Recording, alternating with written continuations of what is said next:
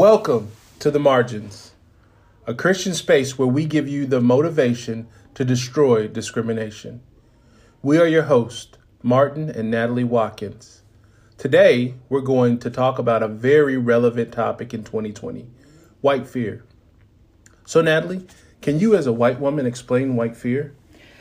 Okay, so I was kind of remembering my past here. I remember as a 20-something-year-old married woman and mother, a Christian white woman telling me, she was in her 60s, by the way, she said, white women will always be afraid of black men. So why did she tell you that?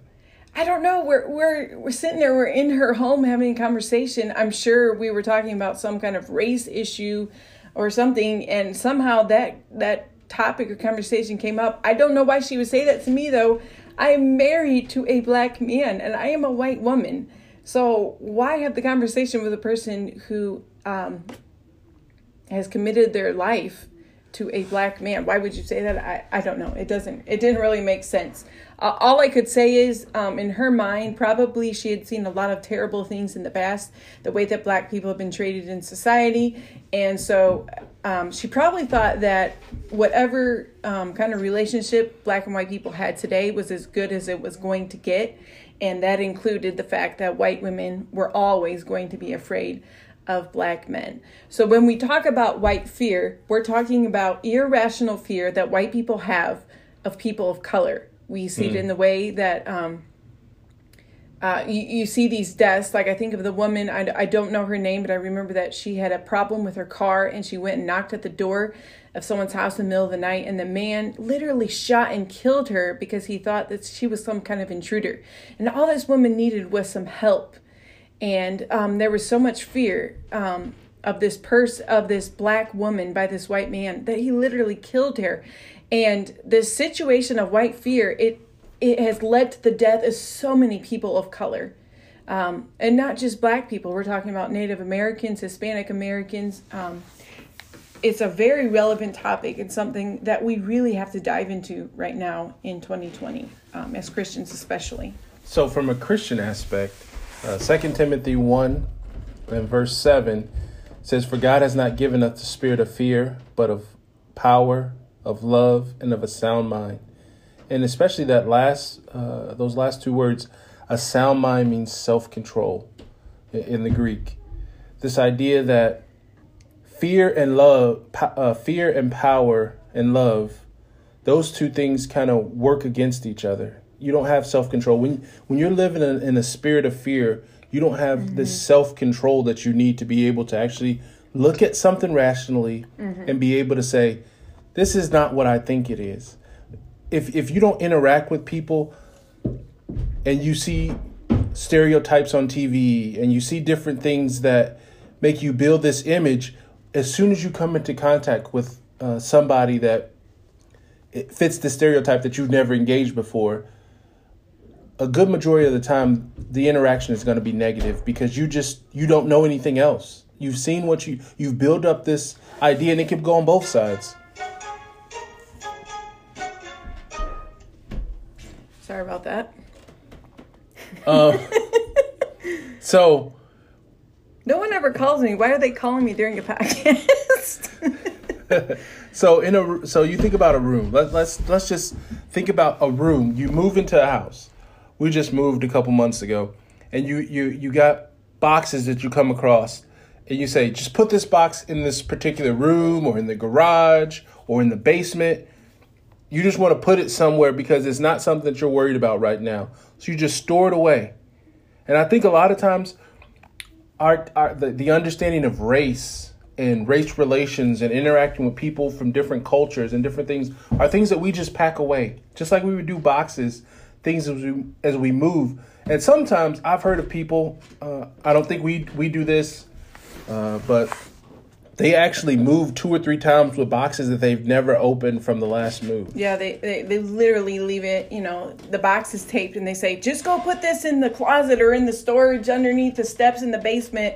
And we'll deal with it later, and maybe you have a label miscellaneous and then, it's taped and you're like, oh, I don't even want to see what's inside that box, but it's not relevant to my life right now. So I'm not going to deal with it.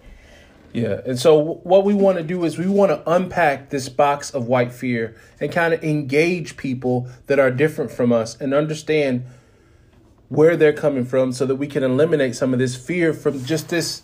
It's just a surface fear because we don't know. It's an unknown that we don't want to deal with. I remember someone once saying, you like what you know, but you don't know what you like. So if we as people are not willing to step beyond our comfort zone, and I will especially speak to white people because we are the majority culture in the United States. And so we live in our whiteness. We live in our white neighborhoods. We go to our white churches. We shop in our white grocery stores. We work with a bunch of white people. You know, our children go to school with mostly white people. And so we are never challenged to step outside of our whiteness. And then when you do have an interaction with a person of color, a Black person, a Native American, Hispanic American, an Asian American, it can be very awkward. We can say things that are inappropriate or things that are insensitive to their humanity. But since we don't know them at all and we've never interacted with the person, we've never gone beyond our comfort zone, we can react with fear and definitely with a lack of love. I have a good story to go with that. So I used to live in Utah. We lived in Utah, Natalie and I, for about 5 or 6 years. And one of the jobs that I had in Utah was working as a salesman at a car dealership. And so as a salesman, you are strictly commissioned. So you have a whole plan that you have to follow. You engage the customer in the lot. You get them set on the right car. You take them on a trip where they can see all the features of the car, and you really get them to love the car so that when they come in, it's easier to sell them the car because they already have a connection to it. So you're always talking, you're always trying to build relationships and things like that. So with all that background, I go out to talk to a lady that's on our lot looking at vehicles. As soon as I start to engage her, I can tell that something is off. I can tell that she's not really wanting to communicate with me. She's not really wanting to engage in conversation. So she starts walking towards the building as I'm asking her questions. What type of car are you interested in? Different things like that. And she gets into the building and she asks for another salesman. She said something to the effect of she didn't feel like we were connecting. I was understanding what she was asking me. And it was a really hard thing to understand because I didn't feel like I had done anything wrong. But she just didn't feel this communication, this connection with me. I remember you coming home and telling me this story, and it was so frustrating because this was 2010. It's a bad recession. You know, as Martin said, he's relying on commissions. We have a baby on the way. And here you are, when you're just trying to sell a car and make a living, you have to deal with people who, because they're the customer, the customer is always right. So, none of your coworkers, no one on the management team said anything like, ma'am, we want to stand up for our employees, or we don't tolerate stuff like this. They just catered to her. And, this time where it was painful for you as a Black man, nobody tried to apologize or stand up for you or anything. They just told you to deal with it and move on. Like this was supposed to be normal behavior for you. And you were supposed to just expect that this was going to happen, deal with it and move on. Yeah. And, if that was the only instance, maybe I could write it off. But I mean, there are other times. I think of another time where there's this lady who I went to church with. I had known this lady for about a decade. Her family and our family they would take me on trips. They would pick me up for school, different things like that. So we had a lot of interaction. We had built quite a friendship, relationship. Rapport. Yeah. So They asked me to go out with them to do a fundraiser that the school was doing. And I went out with them once. We had a good time. Then afterwards, we went to her parents' house to eat dinner. We had a good time. Everything seemed to go well. Well, a little bit later, maybe the next week, I think, we went out again to the same place, same fundraiser, and we were going back to their house afterwards. So we get to their house, and in the driveway, the lady explains to me that her parents, the people whose house we were going to, were questioned about what I was doing at their house. And they felt so uncomfortable that they asked that I not come back to the house. So I had to sit in the van for over an hour. It may have been 2, waiting for them.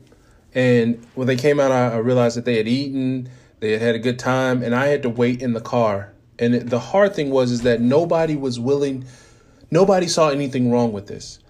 Whether it was her mother or her, nobody said, the grandmother didn't say, this is my house, I can have whoever I want in this house. But the mother didn't say, this person is somebody that I've known for a while. He's a decent person, a good enough person that I let him be around my kids. They've been around my kids since they were young. If you guys aren't going to stand up for him, then we're not going to come to your house, at least not when he's with us. Like the mindset that, hey, we need to build a bridge. We need to make a connection so that he doesn't feel like it's okay for people to treat him like this. And that was really hard for me to kind of understand how you can just write off a person because of the color of their skin. I remember you telling this story, and, we talked about this. So here you are. It's clear that the neighbors don't want you in their neighborhood because they're asking the neighbors why you're here. But then they're going to have you sit in this unfamiliar neighborhood in a car in the dark. That could have been a dangerous situation for you. You're already unwelcome. What could have happened? Thankfully, nothing did happen. And the people afterwards, they didn't have the decency to even, bring you some dinner, to be hospitable. Once again, as a Black youth, you were supposed to, you're supposed to deal with this and just kind of move on. There was no humanity with this situation.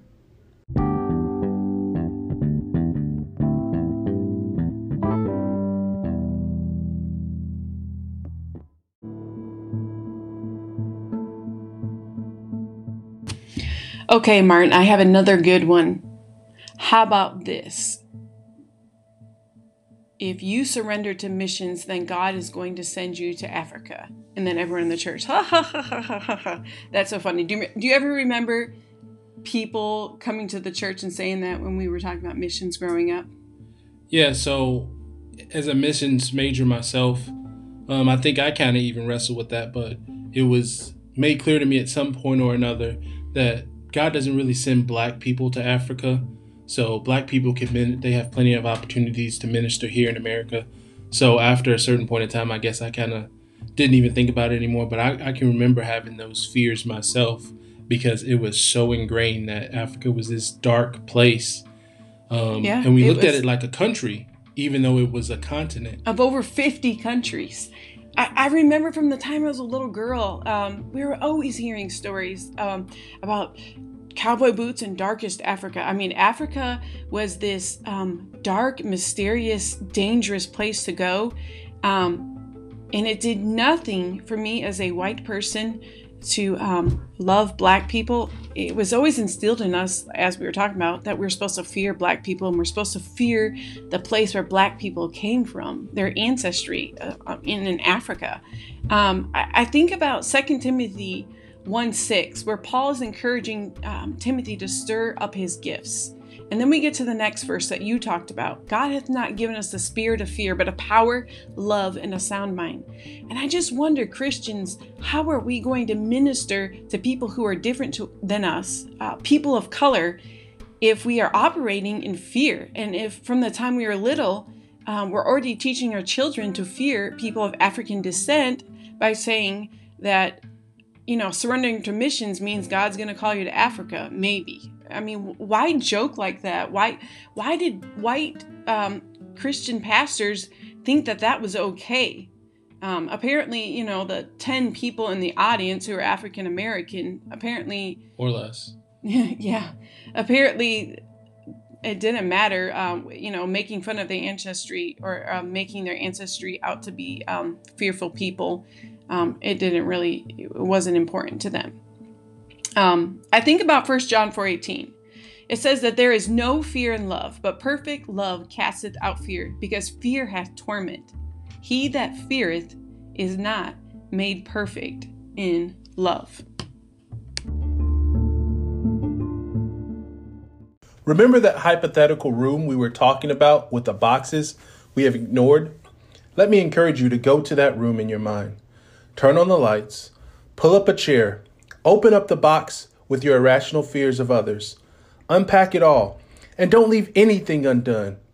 Study what God's word has to say about being a respecter of persons. Pray for Christ's help as you deal with each area. On a practical level, educate yourself. Here are some resources I would recommend. The Color of Law by Richard Rothstein. The Color of Compromise by Jamar Tisby. Just Mercy by Brian Stevenson. And Unsettling Truths by Mark Charles.